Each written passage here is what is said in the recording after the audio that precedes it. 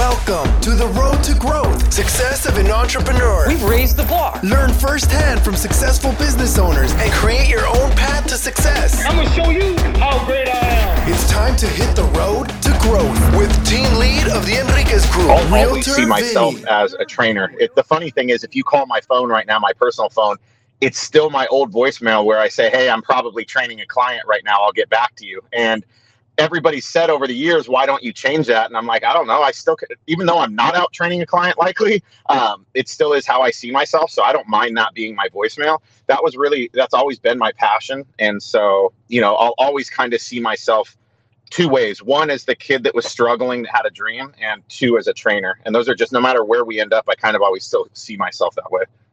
Well, let's rewind, man. Let's talk about that kid. Was that kid into fitness? Who was a young Larry?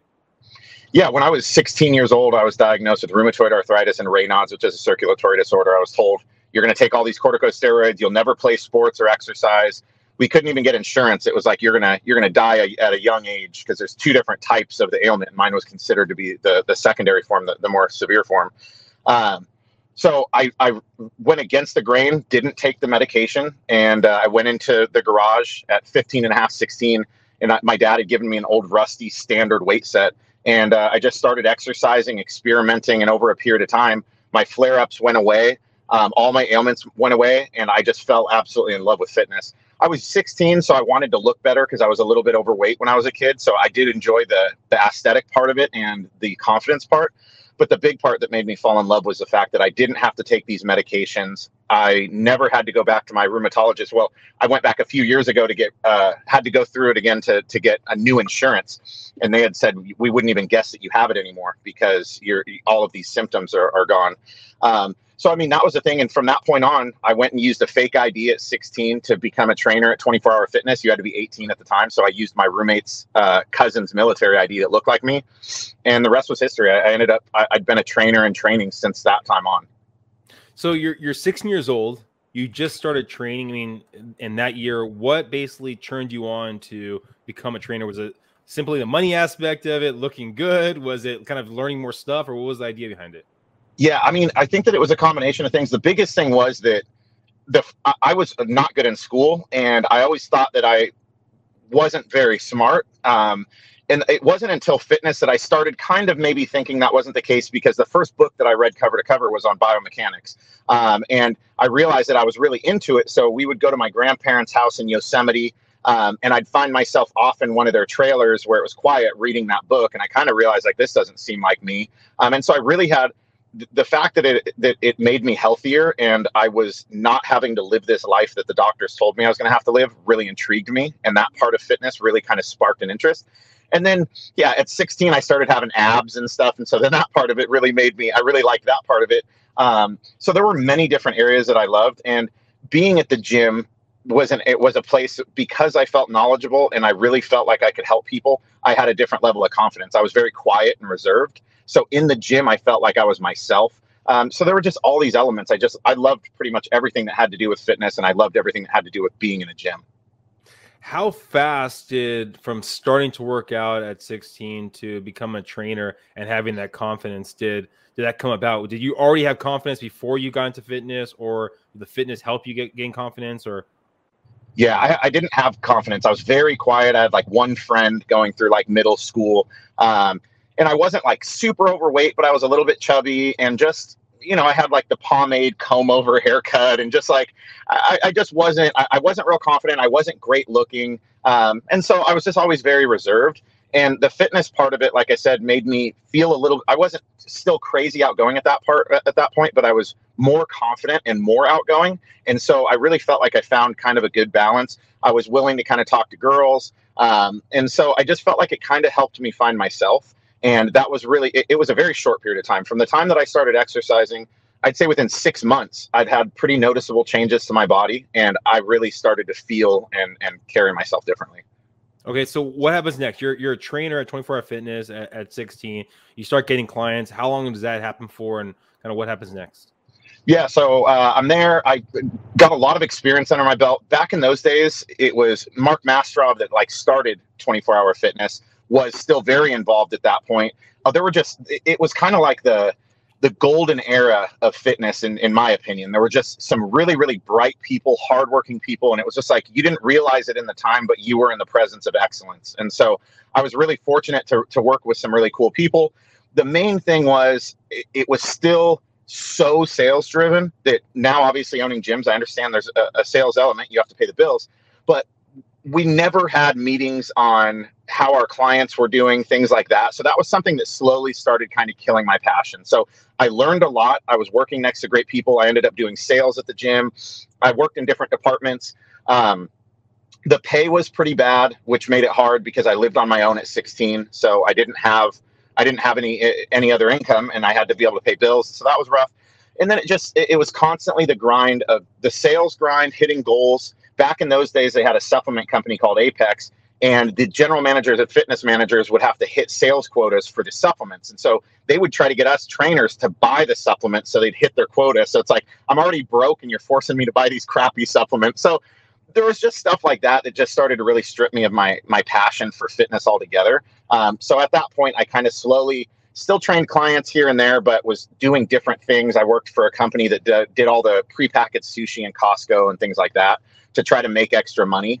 And then I ended up getting in trouble, went to jail. And when I came back out, I focused fully on fitness again.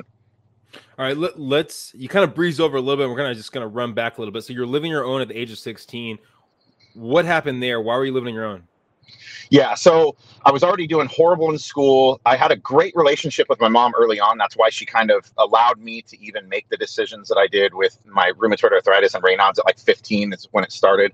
And so she ended up getting with a guy that became my stepdad, and that was a really toxic relationship. We ended up in a physical altercation. Basically, police were like, this is his house. He doesn't want you here. So looking back on it, it's kind of a crazy situation now that I'm an adult. I'm like, dang, these like police officers told this 16-year-old kid to grab his knapsack and go get a house. Like it was kind of, looking back, I'm kind of like, it was a weird thing, but I just thought this is what happens. I had met a couple of guys at a party that, these 25-year-old dudes at a party a few weeks back. So I hit them up and they let me rent a room. And so that was it. I was kind of taking a city bus to and from school and work and trying to juggle everything. And I didn't end up, school. I ended up not making it through school, dropped out, and tried to focus on the fitness stuff and just kind of make ends meet. Now, okay, so you drop out of school, you're in jail. How long are you in jail for, and kind of what happens there? Yeah, so there was, and that was kind of a series of events. And that's why, like, I'm definitely somebody who's about owning your actions, not blaming other people, but I also do have a different sense of empathy for people and understanding. So I think it's very easy from a different lens to see people make mistakes. And on one end, they make excuses about it, which I think a lot of us that have pulled ourselves up don't like to see. But at the same time, it does give us a different idea of understanding why they may have done that. And for me, the understanding was that when you're down and you've lost, you kind of just don't care anymore. You understand they're bad decisions, but you just don't really care because you don't feel like there's anything brighter at the end of the tunnel anyways. So for me I realized school wasn't going to work for me. My relationship with my mom went downhill. I didn't have a relationship with my dad. And so there was, at this point, things were pretty bad. This was right around the time that I got in an altercation with my stepdad. I had a good girlfriend that had tried to get in between her best friend and her boyfriend that were getting in a fight. And the boyfriend pushed her, told her he was going to beat her up. I saw him at the gym and just kind of asked, I thought maybe it was the heat of the moment. So I asked him, hey, were you just mad, or are you actually going to punch her next time you see her? And he said, no, yeah, I'm going to punch her next time I see her. So I said, okay, you want to punch me instead? We can go outside. It was one of those things where one of those altercations, it could have 99 times out of 100 would have been two guys that got in a fight in a parking lot and walked away, but he got hit the wrong way and it blinded him in one eye. And so that situation, I just knew at that point my life was not going to be a good situation. I ended up getting in another fight where somebody got hurt. Then I ended up breaking into cars and basically said, I'm going to jail and I don't really care. So I got sentenced to a long period of time, but did a very short time, did like a couple months out of a long sentence because it was at a period of time where the jails were overpopulated. But even those few months, there's a lot of people that talk about like, yo, I don't care. There's a lot of people that I don't think people even realize in jail don't really care that they're there. Like they're not suffering. They're in there. They live their life pretty normally. That was not me. It was torturous, and I'm not going to act hard about it at all. The little bit of time that I did was terrible. And I told myself, I'm not going to end up back in here again. Like, this is it. And the big thing about that wasn't just a lesson learned, but it was a driving factor, because I had enough sense about me to realize I'm coming out of this with 2 felonies, 2 violent felonies. I'm not getting hired anywhere that I want to work. And I want to retire my mom. I want to do great things with my life. I have one option now, and that's betting on myself and going to do something on my own. So I kind of realized that at that point. And I think that that was a huge thing for me, is people talk about taking something good from a bad situation. That was something that was very good from a bad situation, is I didn't have other options in my mind, and it really allowed me to focus more on myself and building something. So the driver of not doing that again, and basically the pleasure of kind of being where you want to be, helping your mom out. So you and your mom had a good relationship, even though it was, you were kind of forced on your own. You know, yeah. Yeah, I mean, I was a huge mama's boy before that. Like, I thought a normal weekend was watching Days of Our Lives soap opera with your mom. Like, I just was a mama's boy, and I loved hanging out with my mom. So even though I was really upset about my stepdad would create lies and try to get her to believe stuff, and so there was a lot of manipulation that went on. So I was frustrated with my mom, but even at that time, she would, if she could bring over $20 to the house I was living at, she was always, you could tell she was in a weird spot. So we still had that relationship, and I knew that a big thing was he would get in fights with her and say, great, get in the car and leave. You have nowhere to go. And we'd end up on the side of the road in this car, and she'd be crying, and we'd have to go back because that's the house and he holds all the cards. So I always had this dream when I was a kid to tell her. My biggest dream was to pull up to a house one day and tell her, this is yours and nobody can hold it over your head and no one can take it from you. And that'll always be the greatest moment of my life, is I was able to do that. I bought my mom a house, put a bow on the front of it, and we drove up, and I was able to whisper in her ear, like, this is yours and no one can ever take it from you. So that was, even though there was times where I was very upset, times where I didn't like how she responded, I knew she was in a bad place. And my dream was still always to take her out of this really tumultuous place so that she could be who she is and make the decisions that I know she wants to make. Okay, so let's rewind. So you're back on track. You know no one's going to hire you because you have 2 felonies. Now, what happens next? Are you go strictly back to training, or what happens next?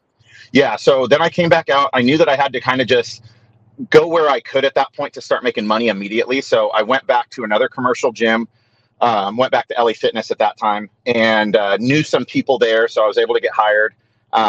And the idea was get my feet wet and kind of see where I'm going to go from here. I wasn't looking at only fitness, but I knew that I had to be an entrepreneur. I had to do something. So I started training, and shortly after being there, I met my now wife, and she was the head of finance for Mercedes. She was 7 years older than me, gorgeous, very successful, made like 25 grand a month. She was, what I considered way out of my league. And even being at a gym and always being around very pretty women, she made me uncomfortable, made me sweaty, made me stutter. And she would tell me, I've had trainers since I was young. You're the best trainer I've ever had. Like, it's amazing that you don't have your own training studio. And so she kind of like gave me this confidence from our first session.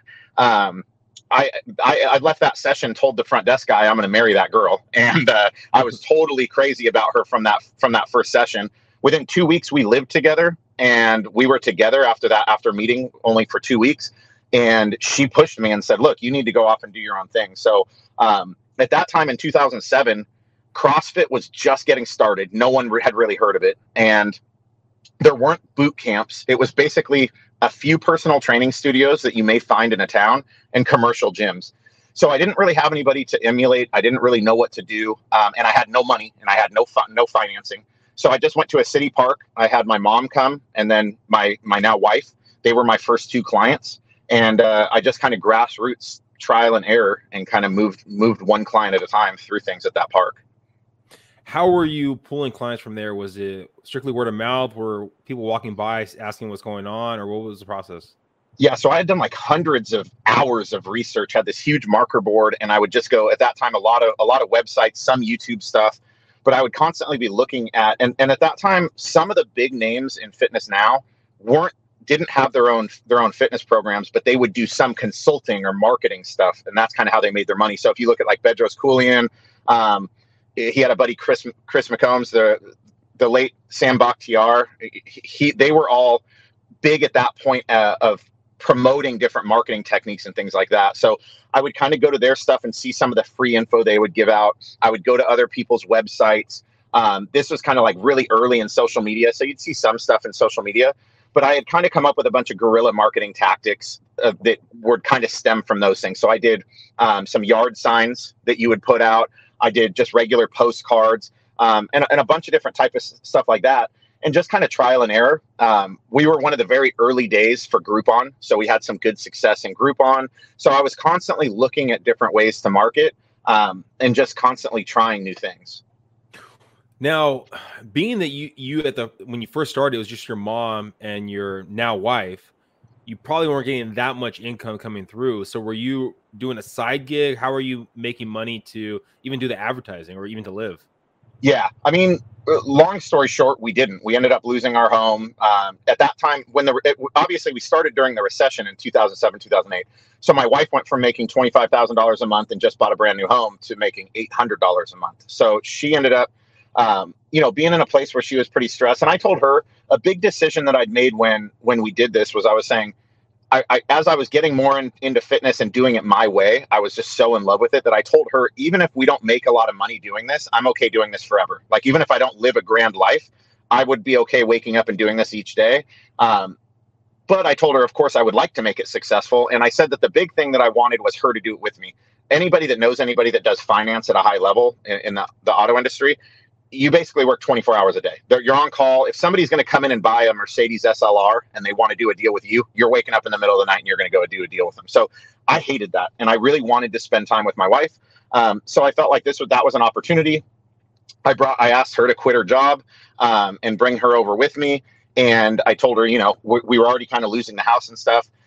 I supplemented our income by doing Christmas lights. So I would hang and take down Christmas lights during the holidays. And so that helped us kind of make ends meet. And then I would buy and sell used work trucks. So at that point in 2007, 2008, I realized that there were a lot of people that couldn't finance work trucks that had these companies and they needed to just buy one cash. So it was a very small niche, but I could buy an F-150, clean it up, take better pictures of it, and repost it and sell it for $500 more and make $500.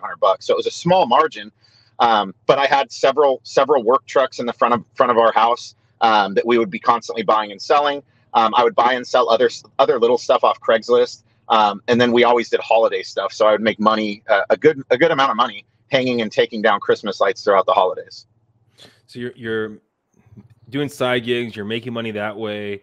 When did you come to the point that you're getting enough business that you felt comfortable opening up actually your first gym?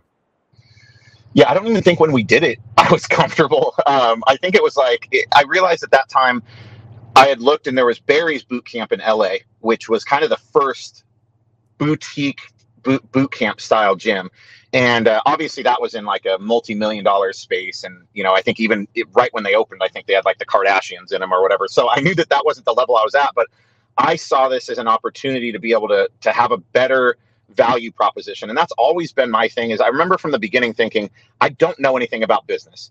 All I know is what I would do if I was a person. If I was a person coming to work out somewhere, where is the greatest value? And if I can at least do that, I should be on the path to do okay. And so even when we were at the park, once we started seeing other boot camps pop up. I went and bought a U-Haul and I put the Chuck Norris Total gyms in there. I had a welding buddy help me make these apparatus that would stack together that you could do dips and pull-ups and a bunch of other stuff on that we could pull out of the back of the truck. I had dumbbells up to 65 pounds and benches. So you would see people at the park doing full-on workouts that were at an ability that these other boot camps didn't have. So I was always very intrigued by that point. Being passionate as a trainer, how do I offer better workouts? How do I scale better? So what the indoor space was a huge appeal to me was, even though we don't have a lot of clients, even though we don't have a lot of money, this is going to be a better value proposition that's going to help us get there. And so I just one day after our classes, I was sitting in the U-Haul truck. I was the weird guy that would drive this big U-Haul up to Starbucks, and people are like, I don't know if this guy lives in this thing, but it's a very strange sight to see this guy in this huge U-Haul pull up to the Starbucks. But I would work from there in between classes, and I started just looking on LoopNet, and I found a space nearby, talked to the people, and it was now looking back, a very weird situation, because getting into a space isn't normally that easy. But within like a day and talking to them, they were like, yeah, sure, you can take the space. After a few years, my wife and I hadn't had one vacation, not even like a staycation. We didn't take any days off. And I had planned our first vacation. And so we were going to have to skip the vacation. So my wife came and looked at the space, and I told her, hey, if we do it, here's where we're at. This is the timeline that we'd have to open, and we'd have to miss our vacation. And, a testament to her and the importance of having an amazing partner. I never told her we're not going on this vacation. I more presented it as, here's our options as my partner. Here's what we have to look at.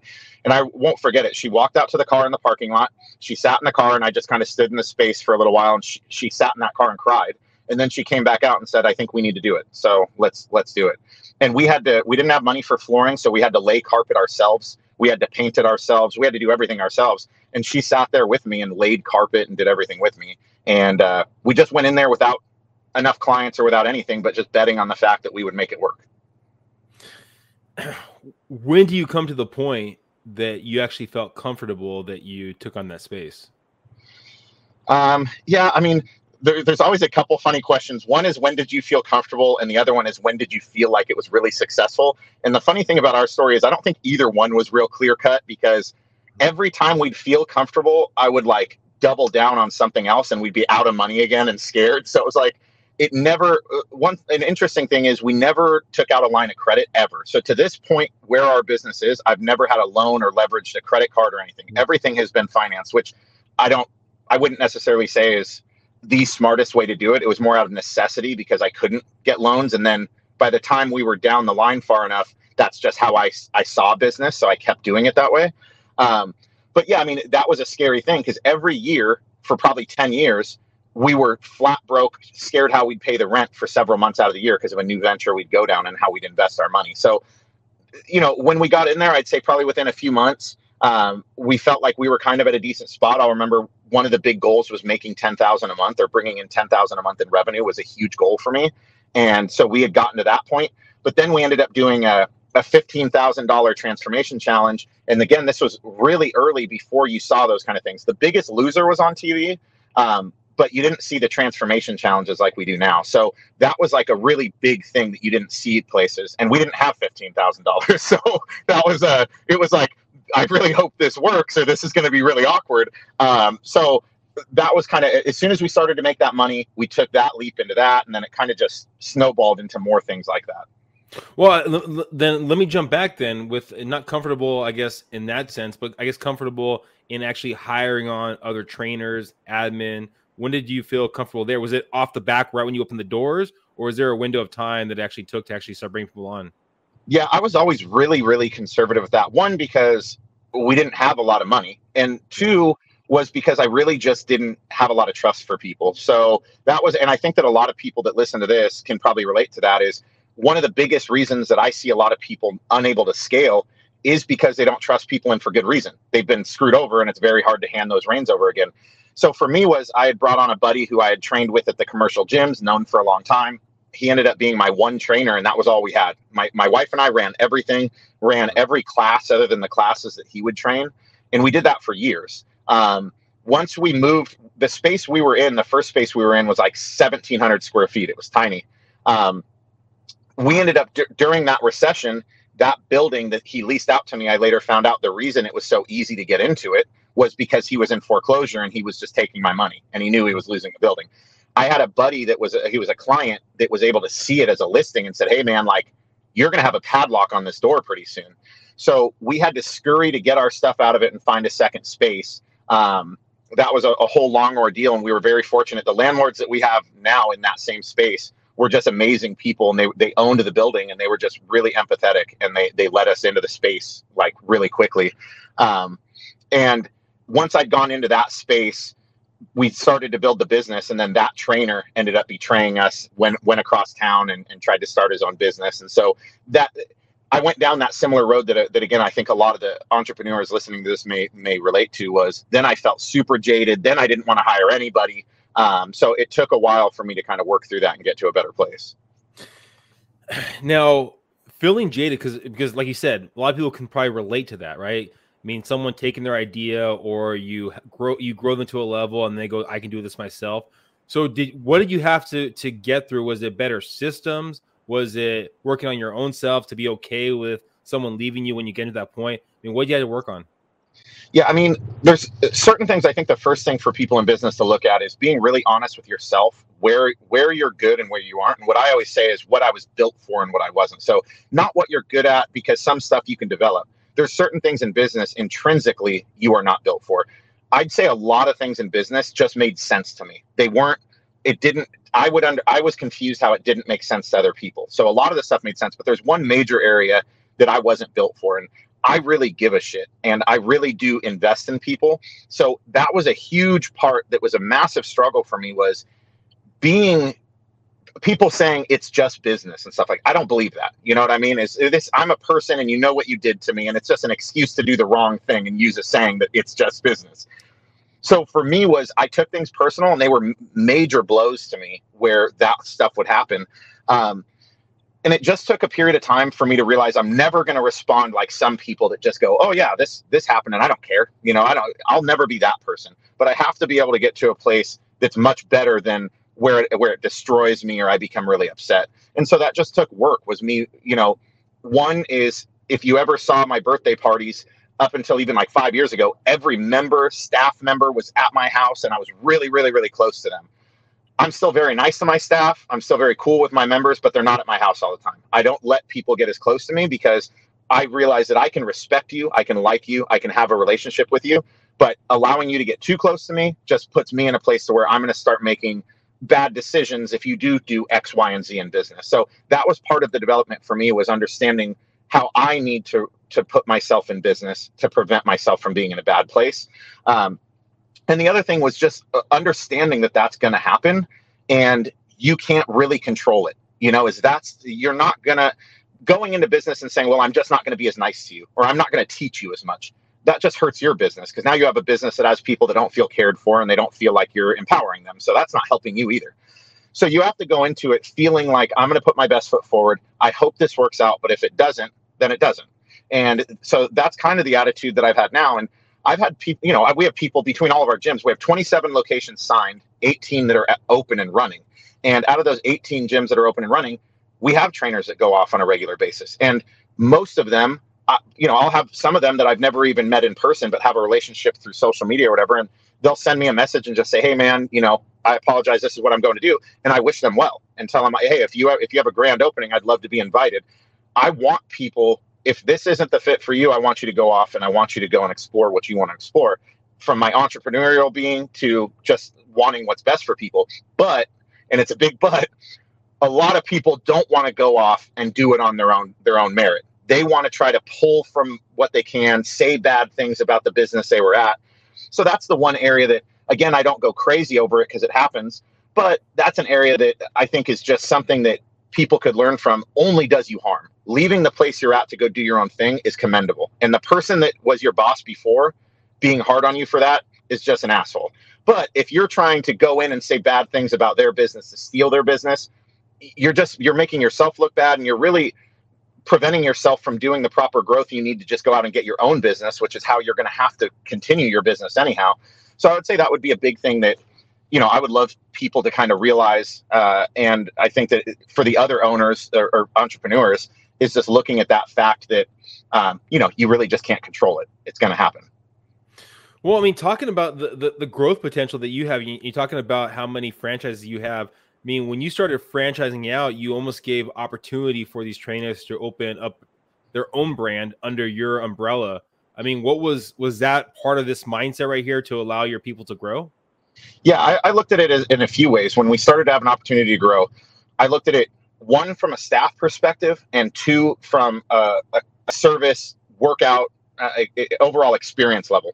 One is, I understand the amount of love that I put into my location was more so than any place I worked at, not because I didn't care about where I worked, but there's just something different about owning it. So you just, even if you're an amazing employee, you just go an extra little bit when you own it. And so that's something I wanted. If I want to be successful at this, I want the people that own these, I want the people that run these locations to work as hard as I work for my location. The other part was, I understood that any of the people that were going to deliver on that level were probably going to have the mindset that I do, which is, I don't want a ceiling. If I deliver amazing experience and I deliver amazing in my marketing and everything else, I want to see potential upside for myself as well, not just the clients. And so I realized that the franchise model was the only way to do that. If you're a trainer with us, you can go from trainer, you can go to head trainer. We've got, fitness manager or general manager roles at some of the gyms, depending on how big they are. And then you can open your own. And so, the people that are with us don't have a ceiling. If they choose to go off and do it on their own, that's totally okay. But at least I know that it's not because I capped their potential or they had nowhere to go with me. What are some things you had to learn about franchising your business? Because now you're not there every day. You're putting systems in place to allow them to succeed, yet you don't want to micromanage them because now it doesn't feel like it's their place. So what was that balancing act of learning to be a franchise owner? Yeah, I mean, it's super, super hard. One is picking the right people is a huge, huge thing. So we've gone through some relationships that didn't work, and we had to work through those to get to relationships that do.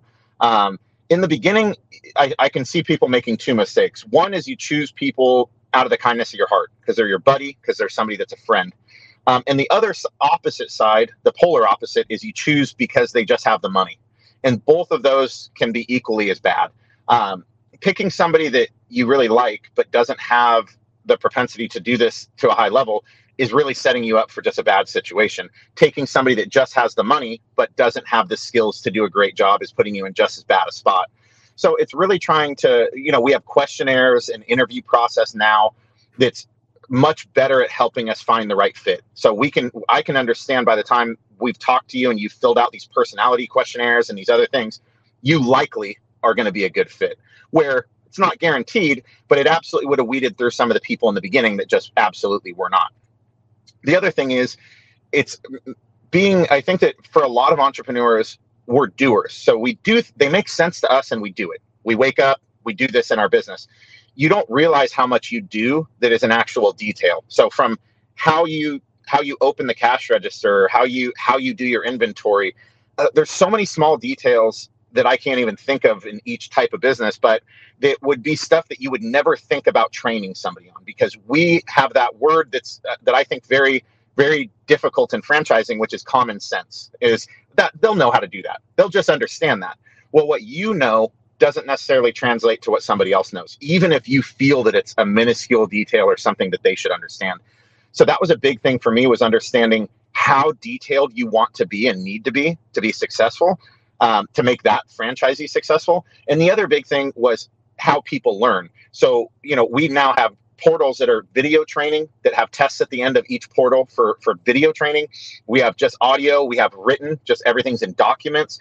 So some people like to read, some people like to listen, some people like to view. And then we do in-person training as well. So we do a 40-hour franchise training as well as workshops and seminars afterwards. So those would be two big things that I would say, is picking the right person and understanding how you're going to execute that. And then the other part is making sure that your material is very, very detailed and that it's in a way that people can learn depending on how they like to absorb that type of material. Where do you go next? Where do you take yourself and where do you take hardcore in the next 5 years? Yeah, I mean, right now, a big goal that we had was our holistic approach. So I wanted to be able to have a really, really great online portal that was just free to our members. So I don't want to create a lot of stuff that necessarily creates a lot of extra fees. But again, as the value proposition isn't just what I think makes us different, but it's what I like to wake up in the morning and do. I've never had a corporate meeting with our corporate staff to talk about income. Hey, this year we need to open this many gyms or make an extra 10 million. We've never had a single meeting setting goals on that kind of stuff. Every meeting is, how do we make things better? How do we come out with new stuff or do things in a better way? That's what really drives me and makes me excited. So, we just launched our live and on-demand workouts are free for all of our members. So that's something that was cool. So we developed the site for that. I now have a handful of pieces of equipment that we've been working on for the last 4 or 5 years that are all patented, that are not only going to be put into the gyms to allow us to do anything from a hack squat to a pendulum squat and all these other really cool, unique movements you won't see in any other group training, but I'll also be selling those to the public as well. So, I see the ultimate model for me that excites me is something that is truly better in what we're doing, where somebody sits down, and if I'm talking to you and I sell gym memberships, I'm going to sell you a gym membership because that's what I do, not necessarily because that's what you need. And I see a vision where I could sit down with you and go, hey, we have this at-home model. Maybe we should put you through a demo on that. You seem like somebody who prefers to be in your home setting, prefers to work out. You would have a difficult time getting to the gym. So instead of having competing areas of fitness, we would have it all under one roof, and you could come in and go through a demo on one of the home units. You could go through a demo or an assessment and try out the classes. We have the online program. So that's kind of been the direction now, is I want to create something that has a multitude of options, and we can go through a really custom assessment and see what works best for that person, whether it be one of those services or a multitude of those, saying, hey, if you're only going to be able to come into the gym twice a week, here's a membership option for you, but you'd like to do the rest of your workouts from home. Maybe it could be the at-home workouts, or it could be an at-home workout unit.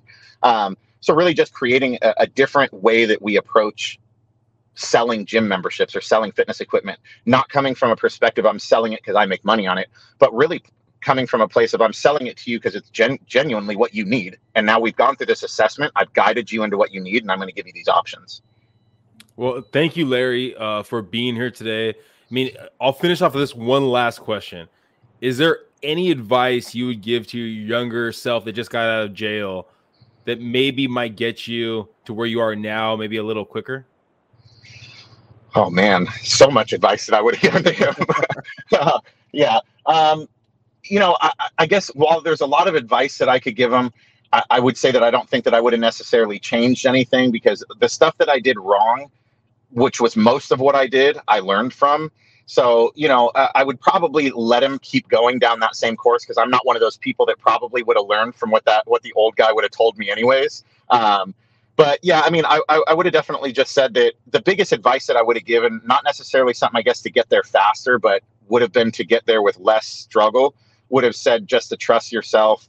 And, even if other people don't see it, you seeing it is enough. And that was one of the biggest struggles I think I went through, was a lot of friends and family would make fun of me. And I'm at a park and I'm a grown man with like 2 clients in a U-Haul truck.